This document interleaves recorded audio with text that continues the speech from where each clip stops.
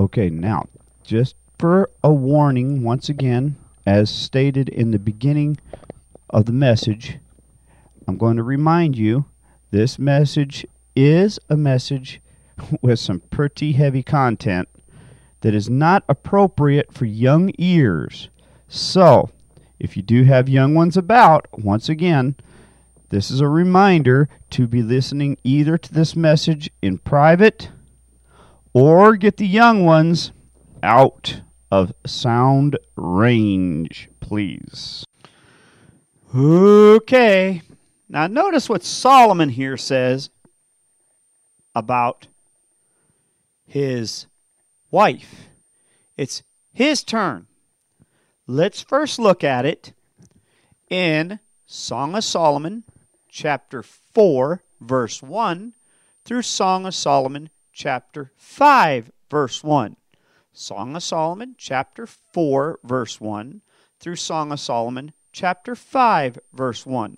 Song of Solomon, chapter 4, verse 1, through Song of Solomon, chapter 5, verse 1. Behold, thou art fair, my love. Behold, thou art fair. Thou hast dove's eyes within thy locks. Thy hair is as a flock of goats that appear from Mount Gilead. Thy teeth are like a flock of sheep that are even shorn, which came up from the washing, whereof every one bare twins, and none is barren among them. Thy lips are like a thread of scarlet, and thy speech is comely. Thy temples are like a piece of a pomegranate within thy locks. Thy neck is like the tower of David, builded for an armory, whereon there hang 1,000 bucklers, all shields of mighty men. Thy two breasts are like two young roes that are twins, which feed among the lilies. Until the day break, and the shadows flee away, I will get me to the mountain of myrrh, and to the hill of frankincense. Thou art all fair, my love, there is no spot in thee.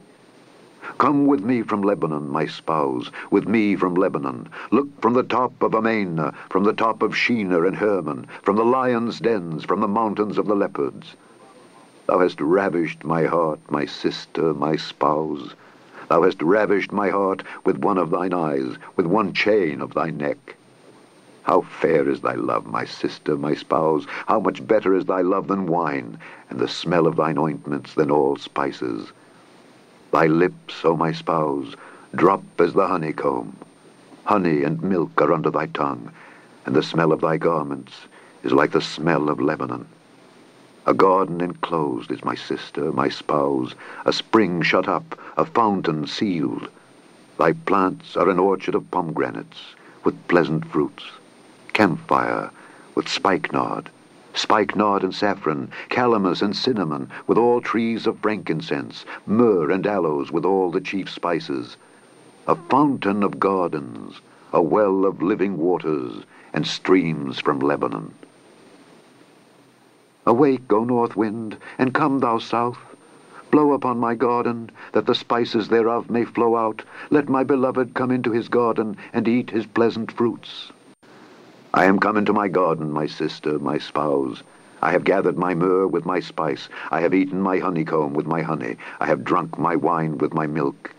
Eat, O friends. Drink, yea, drink abundantly, O beloved. Okay, Dr. Broadbottom. Sorry, but once again, pay attention. He did not just sit there and say, well, I'm going to talk about her face and her good looks. No. He talks about all of her body. In specific, he does mention her lips, her eyes, her hair, and her breasts as being two twins. And what does he say? I'm going to go to the mountains. The hill and the mountain, meaning her breasts. And then he goes and talks about the flowing waters. He's talking about her breast milk. And he's talking about the spikenard and the perfumes. That's talking about the scents that are coming off of her perfume that he's able to smell while he's breastfeeding from her.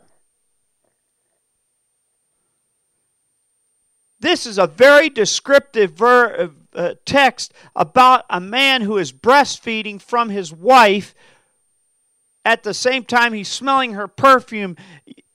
I mean, if a person has got perfume on, the only way, of course, now common day, most women's got it so strong on you could smell it 10 blocks away. But I mean, here she obviously had perfume on, and he was right up against her breast and could smell it.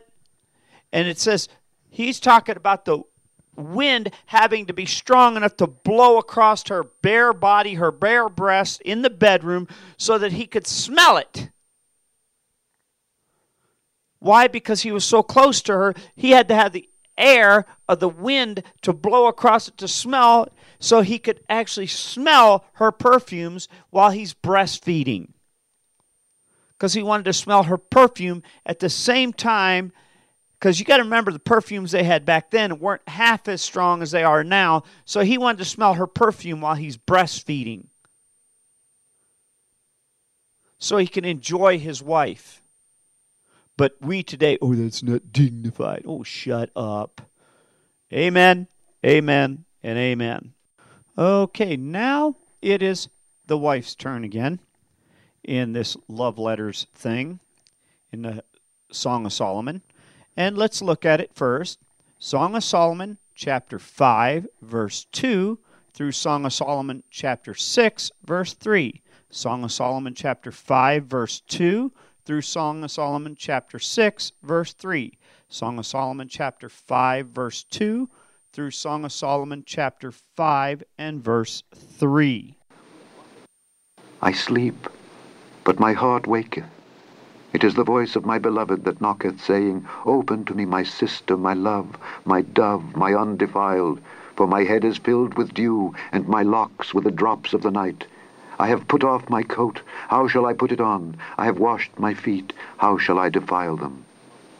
My beloved put in his hand by the hole of the door, and my bowels were moved for him. I rose up to open to my beloved, and my hands dropped with myrrh, and my fingers with sweet-smelling myrrh upon the handles of the lock. I opened to my beloved, but my beloved had withdrawn himself, and was gone. My soul failed when he spake. I sought him, but I could not find him. I called him, but he gave me no answer. The watchmen that went about the city found me. They smote me, they wounded me. The keepers of the walls took away my veil from me. I charge you, O daughters of Jerusalem, if ye find my beloved, that ye tell him that I am sick of love. What is thy beloved more than another beloved, O thou fairest among women? What is thy beloved more than another beloved, that thou dost so charge us?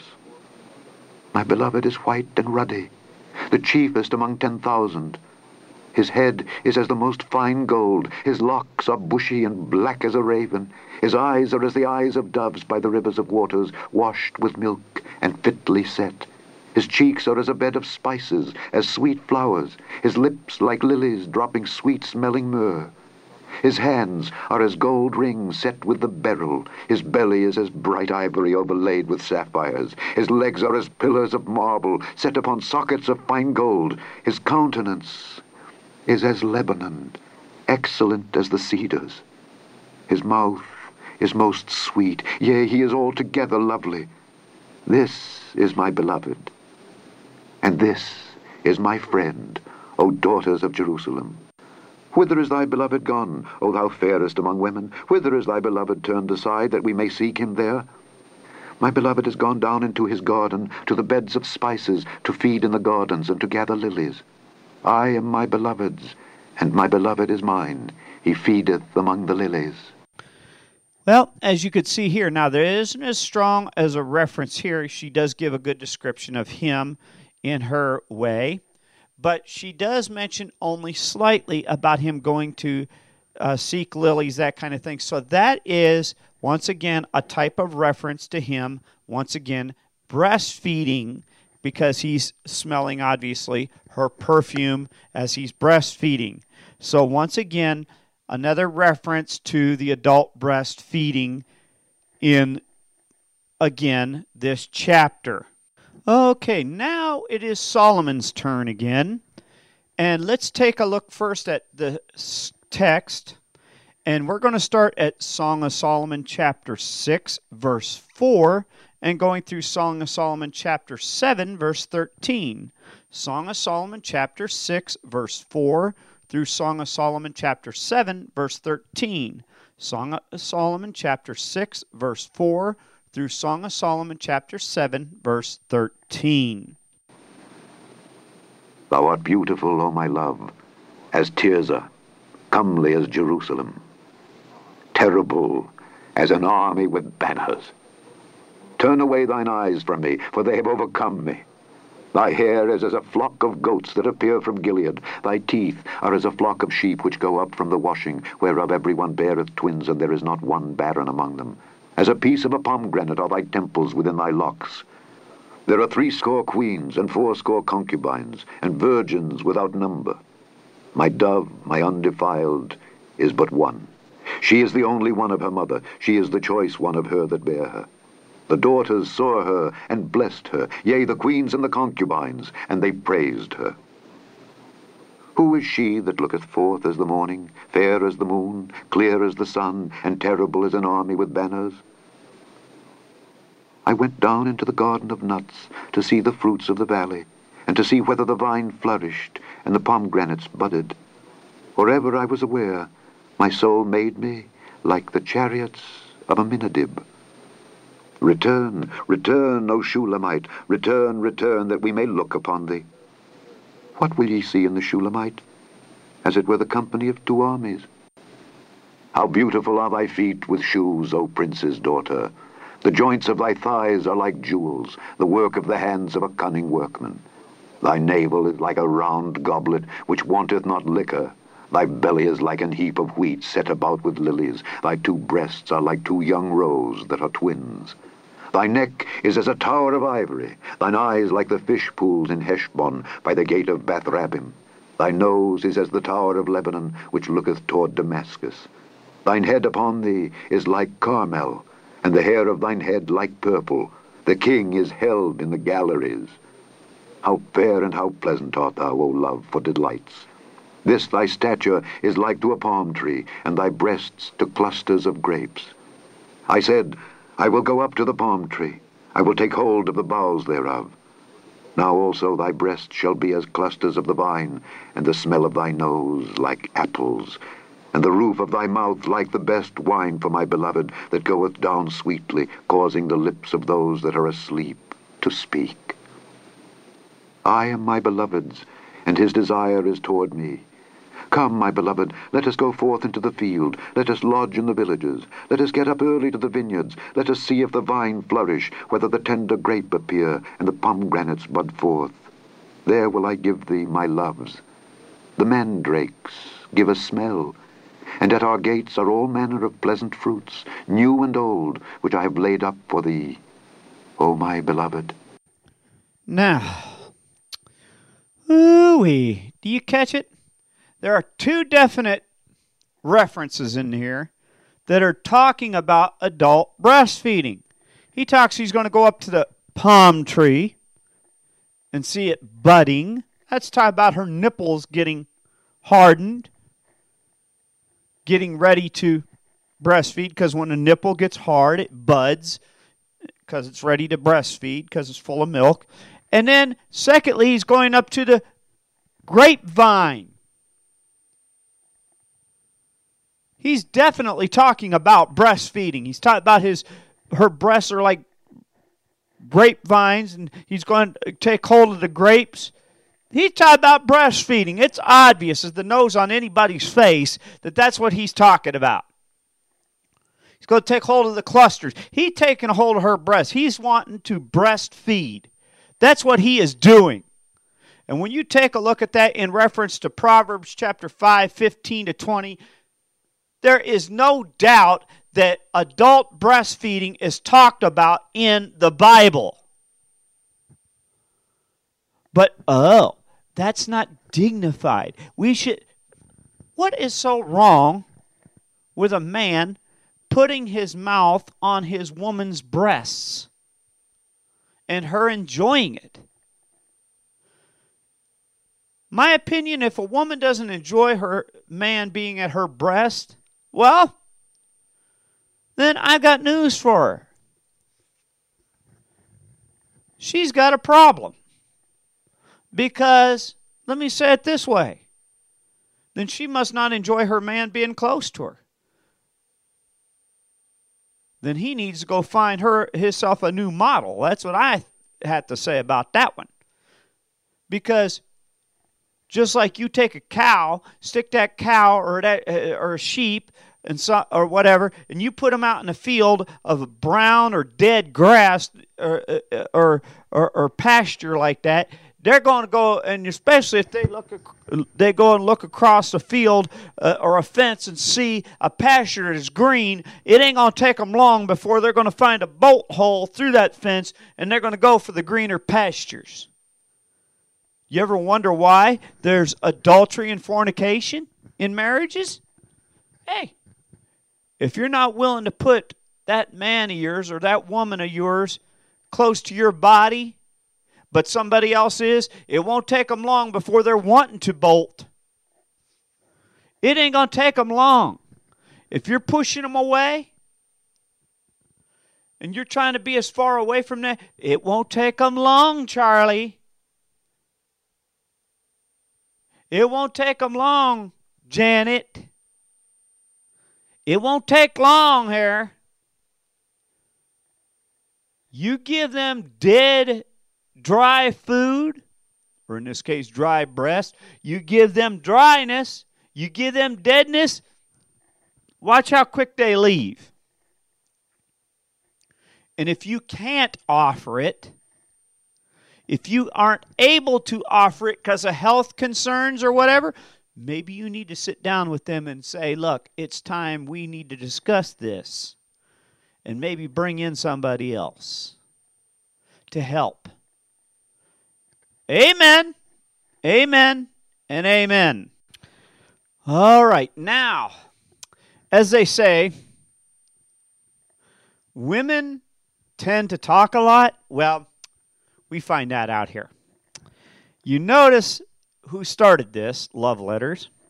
It was her. And yes, she gets the last word in. And boy, does she. Chapter 8, Song of Solomon, chapter 8, verse 1 through the last verse, verse 14. Song of Solomon, chapter 8, 1 through 14. Song of Solomon, chapter 8, verse 1 through 14. Song of Solomon, chapter 8, verse 1 through verse 14. Oh, that thou wert as my brother, that sucked the breasts of my mother. When I should find thee without, I would kiss thee. Yea, I should not be despised. I would lead thee, and bring thee into my mother's house, who would instruct me. I would cause thee to drink of spiced wine, of the juice of my pomegranate. His left hand should be under my head, and his right hand should embrace me. I charge you, O daughters of Jerusalem, that ye stir not up, nor awake my love, until he please.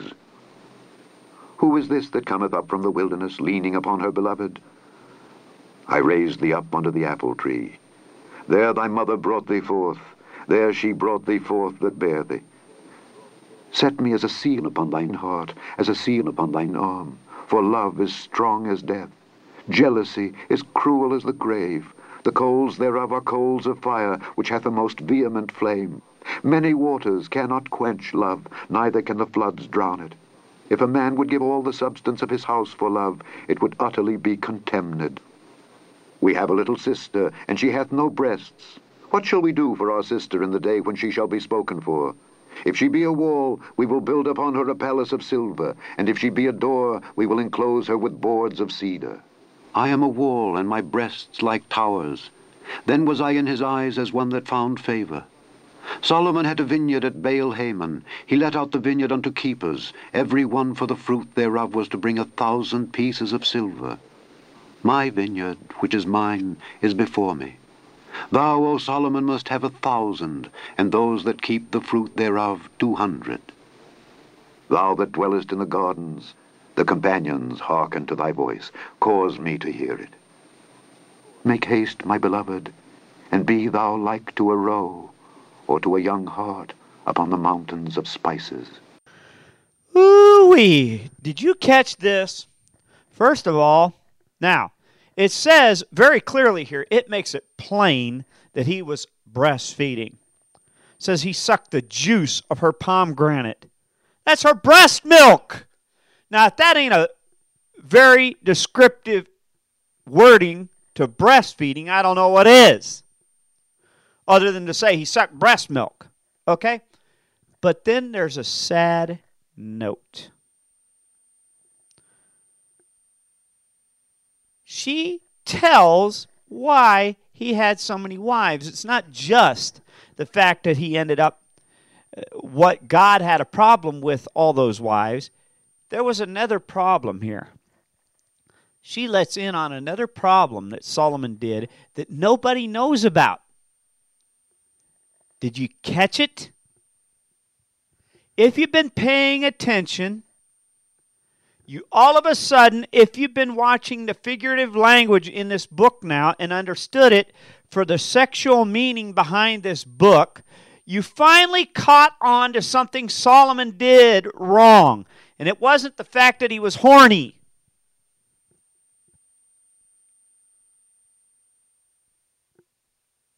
When I tell you this, you're going to get disgusted, most of you. All of those wives, most people think he was making out with them. Wrong. He may have made out with them once or twice, but I doubt that he made out with them very much. The woman he's writing here was his favorite wife, so he was with her more likely most of all. It's pretty obvious. The rest of them, according to this woman's writing, she confesses that he let them out, meaning he basically turned them into prostitutes for Baal. False gods, that's what they were for. They were not basically his wives. He was using them for wives for the false god worship. That's what it was. He wasn't letting them be for his wives. They were for false gods. You notice it says he was lending out their pomegranates, meaning their vineyards, to other men. That's what it was for. Meaning their breasts for other. That's what it was for. See, that was a false god worship that was done. Now, see, God has no problem with,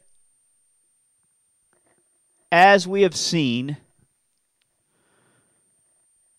when a person has the need for another mate to come into the picture, when it's necessary. But you don't pay for that extra mate. Like a whore. See, but that's how prostitution came into being and all of that. It came into being because people are too stinking stingy and too selfish to help out when they're needed or to just come into the picture. And some married couples, some are so jealous that they say, well, that's too tacky. I don't want to do that. Well, if you know your husband, if you had true love according to 1 Corinthians 13, you wouldn't have been jealous. You'd love enough to realize, look, I'm not going to let my mate suffer. You'd love the other person who came in. And you'd love your mate enough to help them out. So that there is where Solomon went down the toilet. He went down because of the false god worship. He went down the toilet because of all this other.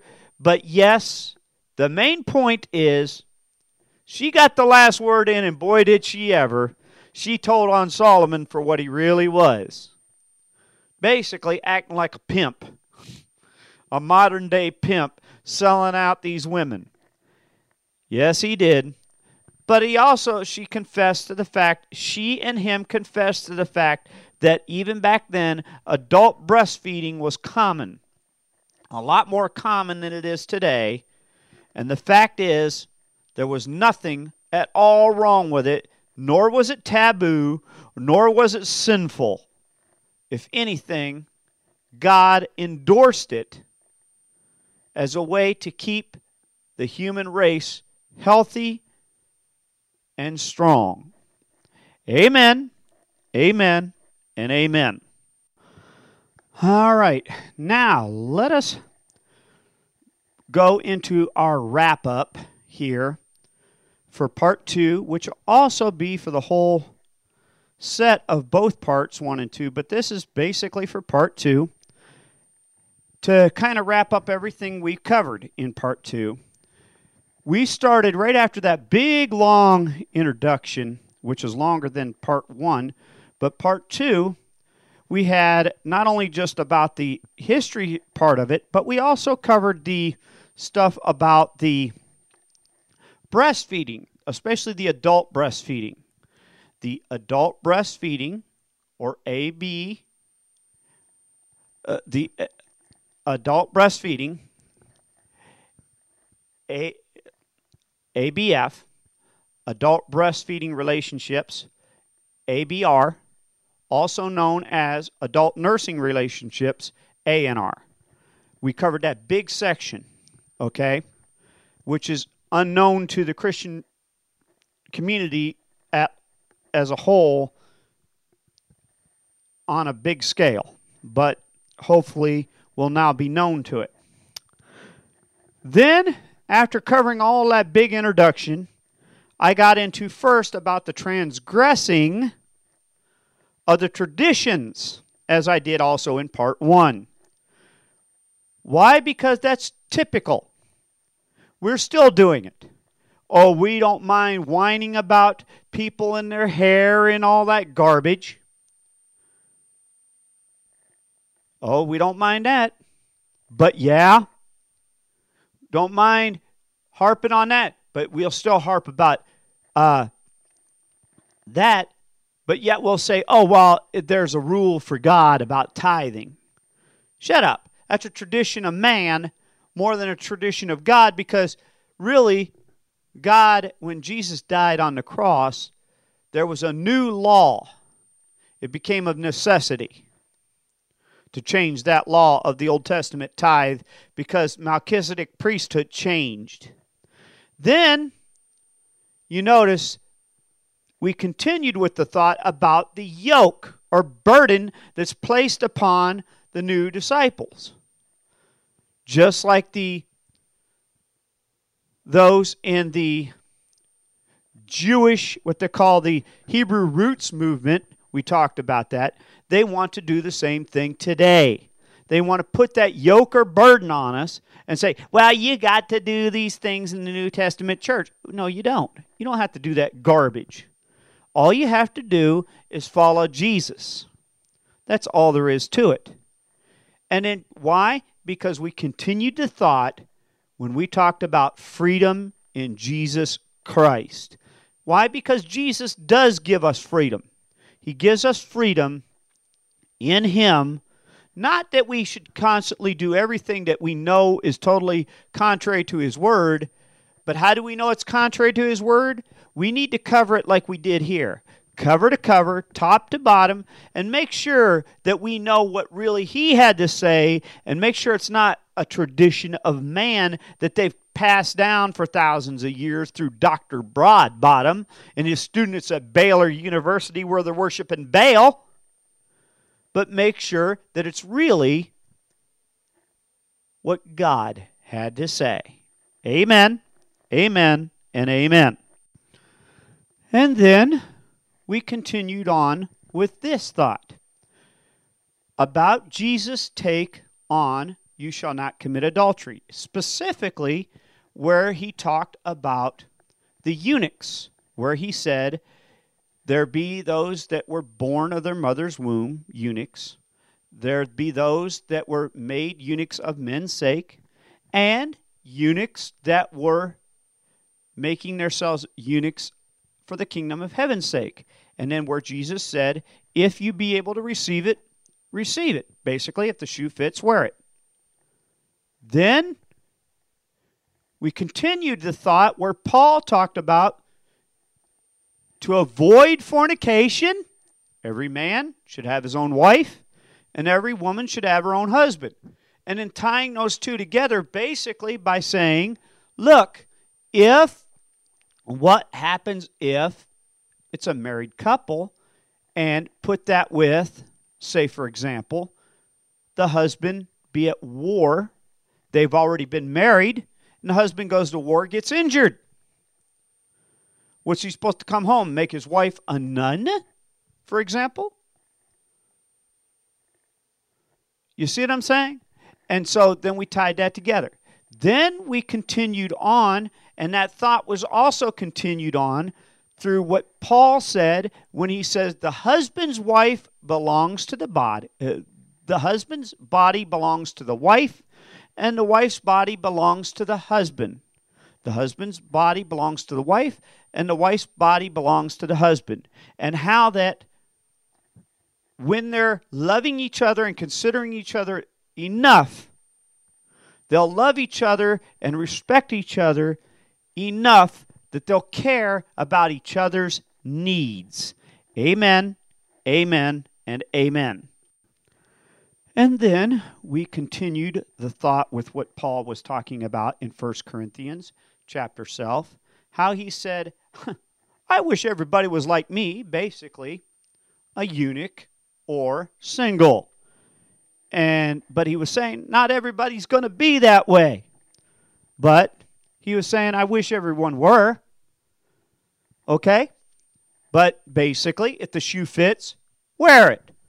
Then he went on to say the most famous verse that everybody likes to point out, but they misunderstand it. They forgot this is a verse in the context of a marriage chapter. He said, if they cannot contain, let them marry, for it is better to marry than to burn. Now, come on. Why would he say something about marriage in a marriage, about being married? If they can't contain, let them marry. Why would he say that in the contents of a marriage chapter? Well, he wasn't just talking to just singles in that chapter. He was talking to married people. So obviously, you put that verse 9, 1 Corinthians 7:9, with Matthew 9:12. He was obviously also talking to those who may have gotten turned into eunuchs because of war or whatever, and he was talking to their mates. If they couldn't contain in that situation, then the couple should come together and decide to go on. And then the thought was continued with the same kind of thought process about everyone should stay in their calling. Basically, if they could contain and stay within the calling of just being married, okay. But if not, then so be it. That's what Paul was trying to continue the thought. But what? Dr. Broadbottom and his students at Baylor University, worshiping Baal, could not do one simple thing. But it's something I suggested all along. They should open their Bibles, read them, and weep. And then we continued with what Paul was saying, talking about how husbands and wives related to each other. Basically, how they're supposed to love each other, and that when circumstances required it, that maybe they had to bring somebody in if an illness or whatever caused a problem. But if not, they should just stick with just each other. And then we proved that in the Bible, in the Old Testament, there were two scriptures that proved there was a law that God laid down that was never changed, that was a multiple wives law that proved there was multiple mates permitted in the scriptures, and it was never changed.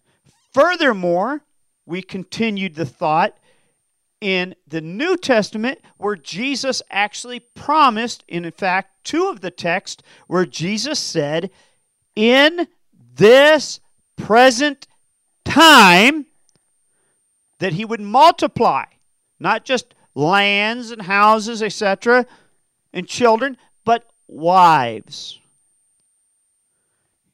in that list. He said that he would, in this present time, multiply wives, etc., to us.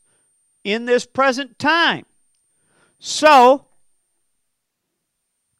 it's not just Old Testament, but a New Testament thing was backed up that it was for the multiple marriage thing. So it was not just, it was for a reason. It was not just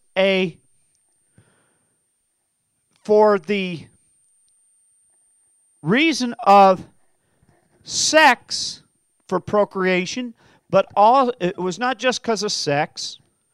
It was not just because of love, but we found it was for sex, procreation, to keep from adultery. But as we found later, it was also for the fact to reproduce.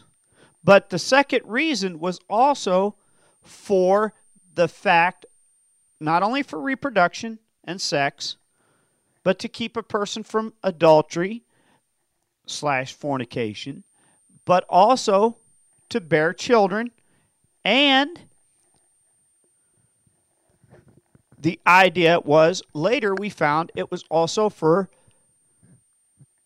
the need and companionship of love. Amen, amen, and amen.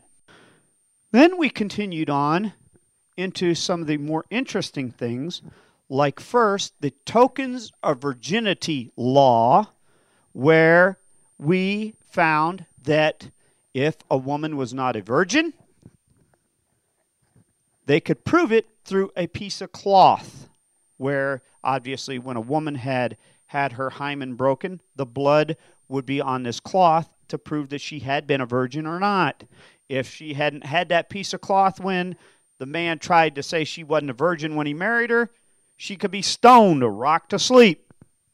But if she had that, he could end up never divorcing her because he ended up having to pay some money, and then he would never be allowed to divorce her.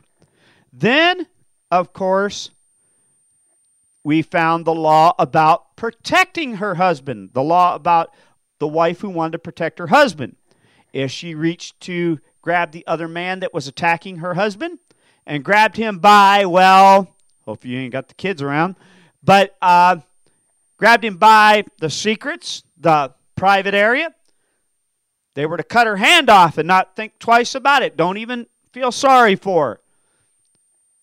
It didn't matter. She grabbed him by this other guy by the ear, the nose, snatched the guy bald, yanked his arm off and beat him over the head with it, yanked his leg off, beat him with it. Didn't matter if she shoved his leg down his throat and fed him it.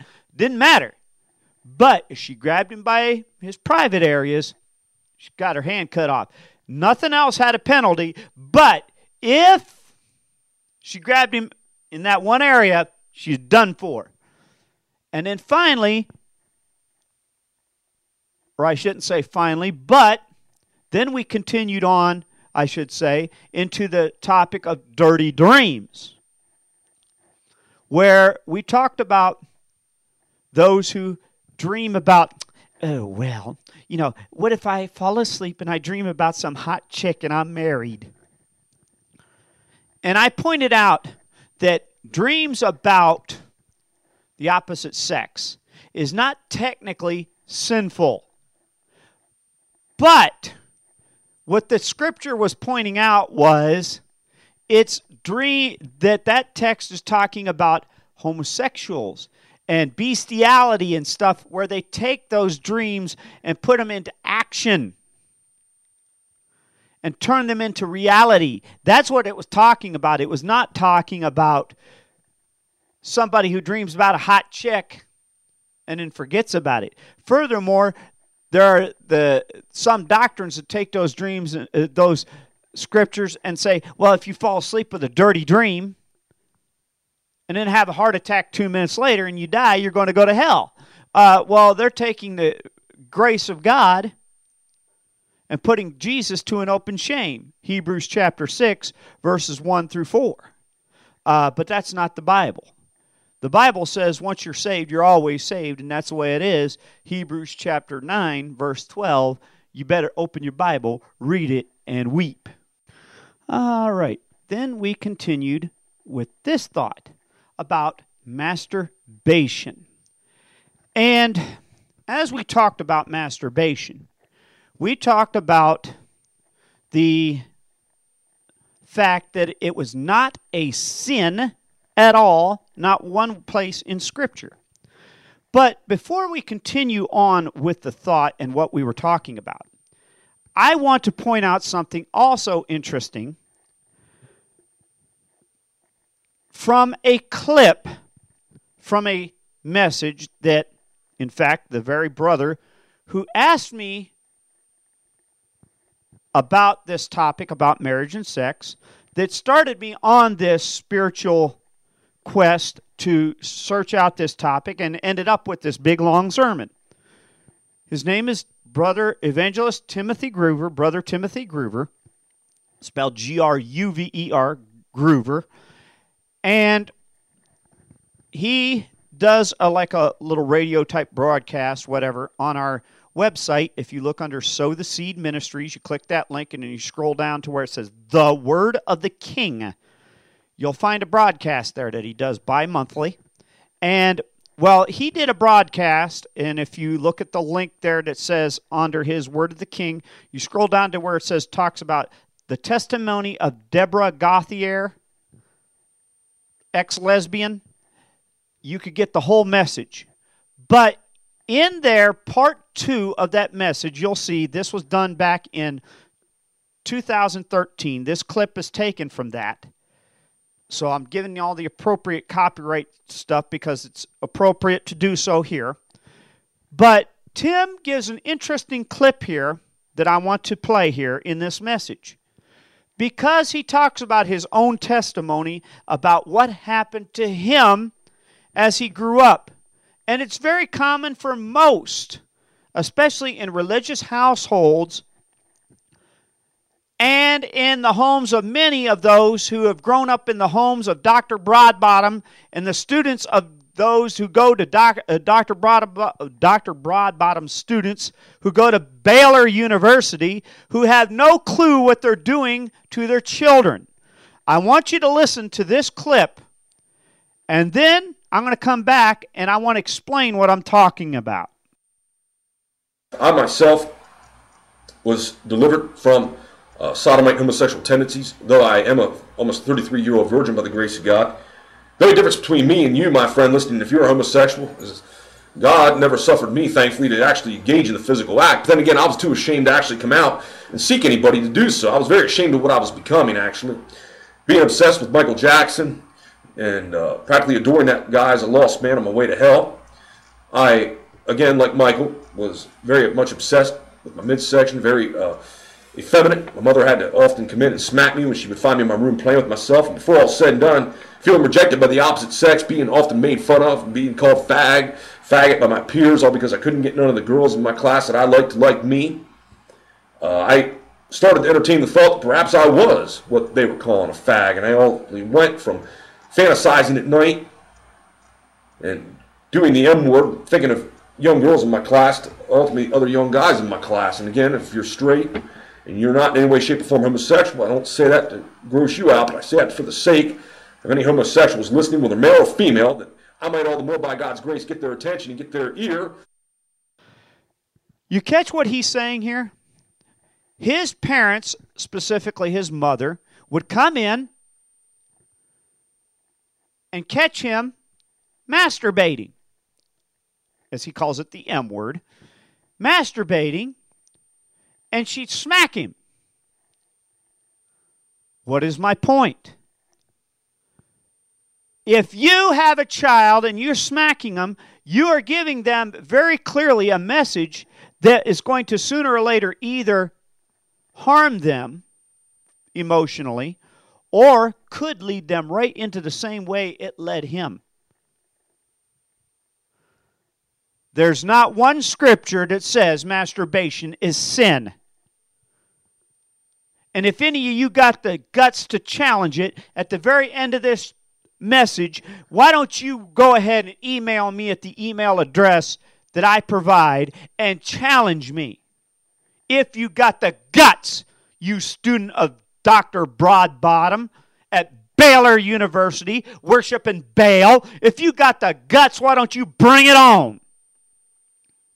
Not one verse. However, the Scripture does make it plain, as we pointed out in Genesis, that the husband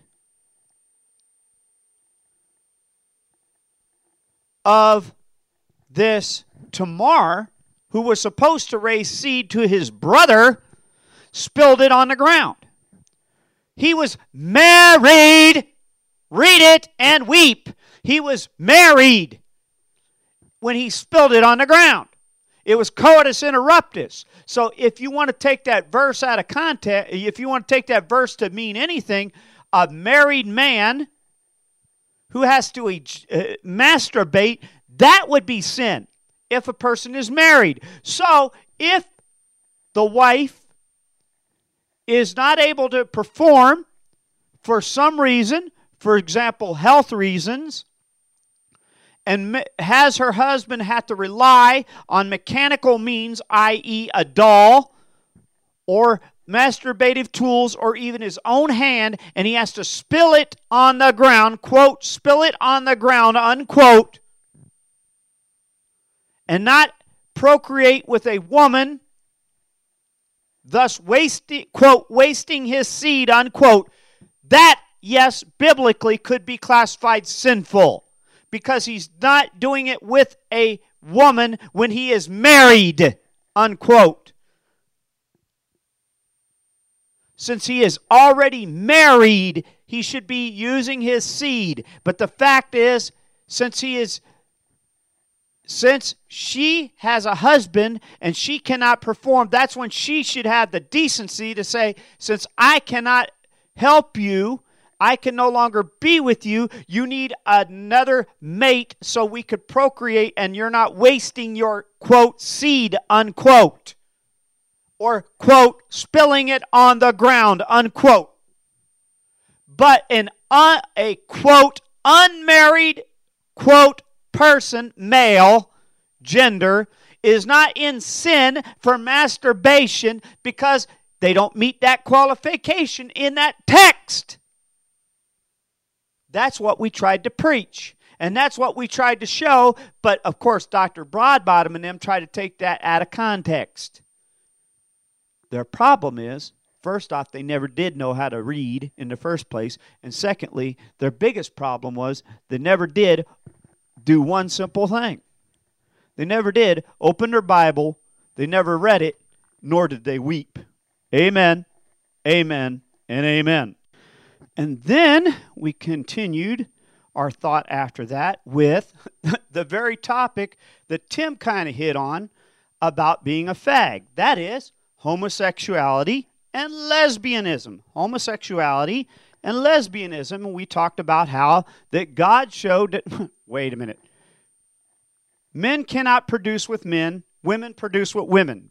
Basically, you'd have to be an amoeba, a world full of amoebas.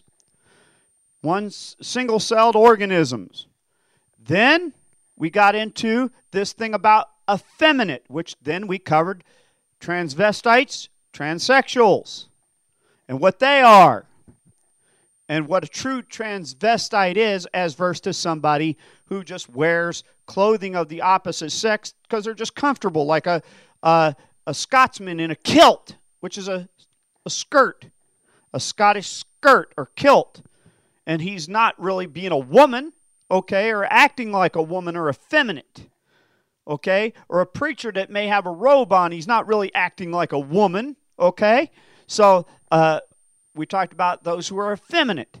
And then finally, we talked about that very subject about clothing. What constitutes effeminate clothing, or what is really the truth about clothing? Is there really biblically women's clothing or men's clothing? Is there gender clothing in the Bible? And what did the Bible have to say about men's clothing versus women's clothing? We hit this scripture where it talks about Deuteronomy chapter 22, verse 5. And then we also jumped down a couple verses to 11 and 12 and talked about how some people love the one verse, but they won't put the others with it. Oh, they like their cotton polyester blends, but yet they're the very, very first ones to harp about, oh, women's T-shirts on men. Give me a break. So they're the very first ones. You know, they like to be nitpickers.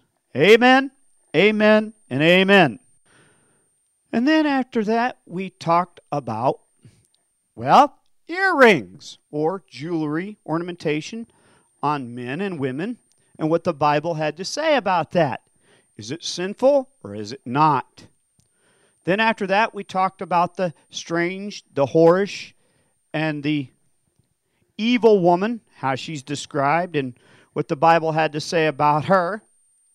And then after that, well, the seed of the adulterous woman was described, and we talked about, well, you dirty, rotten buzzards in the church, that you're just as bad. Amen. We talked about you're just as bad because how you treat the poor and stuff in the church. Amen. We did talk about that. Amen, amen, and amen. And then we covered, well, a very touchy subject, rape. And my thoughts on what should be done to that dirty rat and scumbag, the rapist. Basically, I think we should have done what they did back in the Old Testament. Rock that sucker to sleep. Amen. Instead of what we're doing now, slapping the sucker on the wrist and sending him out to do it again. Amen. And I think most rape victims would agree with me. And then we talked about incest, just like we did in part 1, and talked about that, no, it's not mixed bathing. No, it's just a mixed bathing, as they call it, which is a woman in a bathing suit and a guy in a pair of trunks out in the lake or in a swimming pool have nothing to do with taking and getting naked and making out. They're two different things. Unless they're out in the lake making out or in the swimming pool making out. That's the only time it's incest. People that are close blood kin making out are two different things from making out in a bathing suit. Get real. And then, after we talked about incest, we talked about bestiality. That's where human beings are trying to make out with animals. Like a woman trying to make out with a male horse or something like that. Sorry, but you can't produce children that way. Same thing like two men trying to make out, or two women trying to make out, trying to make kids. You can't do it. Amen, amen, and amen. And then we talked about women, sex, and periods. You know, their monthly flow. And how that, yes, there are some scriptures in the Old Testament that says they would be, quote, cut off, unquote. But it did not say that that it was so sinful that you go to hell for it. And also that there was no New Testament references that says you'd go to hell or that it was sinful. So that basically it's a choice on the part of the couple. Then we got into the big comparative sets about the land flowing with milk and honey, and how that obvious that God, when a land prospered, that not only your cows would produce more milk, but also obvious that was also in reference to the women's breast would also produce more milk. And then after that, we got into the comparative text about the heave offering, which was very interesting that it was the right shoulder and the two breasts, and they were for the consecration offering for either a Levite priest or a Nazirite, or they were for the peace offerings to be given to the priest as their food.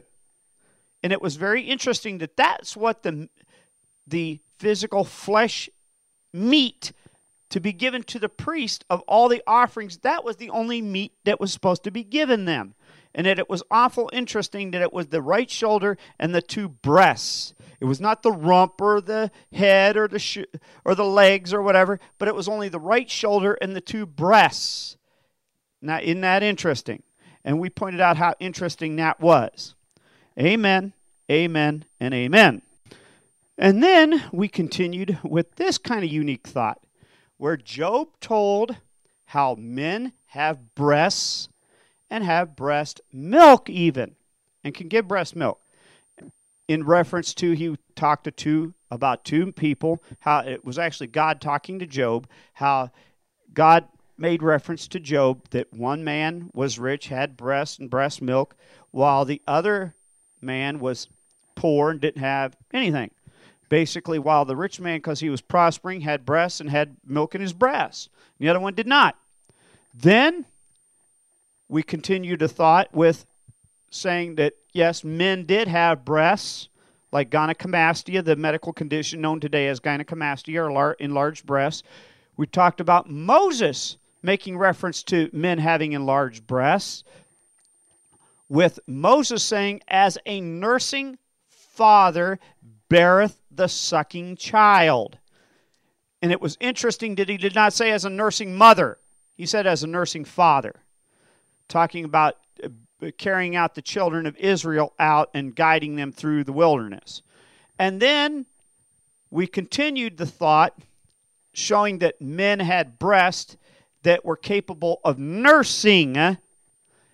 And we talked about the angels and Jesus having breast and or paps, because paps is another name for breast, because the word teats in the Bible are tits, T-I-T-S, breasts or paps, all three are used synonymously, interchangeably for the same word. And we found that Jesus and the angels had breasts or paps, and they wore golden girdles in the book of Revelation. And so we found that out, and we talked about that. Amen, amen, and amen. And then we got into this, how that the Bible has it said that there is the milk of the Word. The milk of the Word. And that when you think about it, if Jesus has paps or breasts, that we as his children, how do we get it? Simple. The teachers of the Word lift those babes up to Christ so they can suckle from his spiritual breast, spiritually, to suck the milk of the Word from his spiritual breasts. And then we went into the topic of adult breastfeeding is encouraged. Encouraged. And I'm not talking about not just spiritually, but physically. Physically. Between a husband and his wife. Out of Proverbs. Then we continued the thought in 1 Corinthians chapter 13, verses 4 through 7, where that love is more than willing to give, not just as we found in part 1, if it's necessary, another mate because of health issues or whatnot, but also, in this case, breast milk. They're not going to hide their bodies and hide them and say, oh, I'm going to keep this all for me. They're more than willing to give their breasts and give that intimacy. So their love, true agape love, is willing to give. They're not selfish about that. Amen, amen, and amen. And then we continued with this thought about the blessings of the breasts. The blessings of the breasts, talking about how that if a nation is blessed, that the breasts would be blessed, not just in because of the womb, but as you've got good food and stuff, you'd have blessings of the breast, meaning there'd be plenty of breast milk. It was a separate thing in that text, not just the blessings of the womb, but blessings of the breast, meaning plenty of breast milk. Then we talked about the purity and the creation of man, just like we did in part 1. That, wait a minute, their hormones were perfectly balanced. Their minds were perfectly balanced, everything. But when the fall came, there was needs that had to be met because of the mess up in the fall. And that's why multiple wives were needed. That's why Obviously, breast milk is needed to boost the immune systems of certain people, etc., etc. And then we got into the issue where the Bible talks about those who are suckling the breast. It talks about that. It talks about that obviously these are people. It's not just infants. These scripture talk about not just babies. It didn't emphasize just babies. Obviously, these are also adults because it didn't say only infants or little kids. It's talking about, obviously, people of all ages. It just said those who are suckling the breast. It did not say just children. Amen, amen, and amen. And then, finally, we finished with all of our scriptures talking about, of course, those who were promised, we were promised as believers, that we would suck the breast milk of the Gentiles and kings. It didn't say it would be the little babies. No, this is obviously adults. Then we had some texts that very clearly gave us a key to the last days. 4 of those texts came right out of the mouth of Jesus that said in the last days that breast milk would be decreased. It said there would be dry breast in the last days. It was one of the signs of the end times. And as I pointed out, if you don't believe it, just go look in your local supermarket and see how much baby formula there is. It's very common. There's more baby formula than there is stuff for pumping breast milk. There's bigger sections on baby formula than there is for breastfeeding. That should give you a big indication. And then we finished off the whole kit and caboodle with the famous love notes, I should say, between Solomon and his beloved wife as they wrote back and forth. And yes, even though you could take it as a thing between the church and Jesus and his bride, but technically it was Solomon and his wife.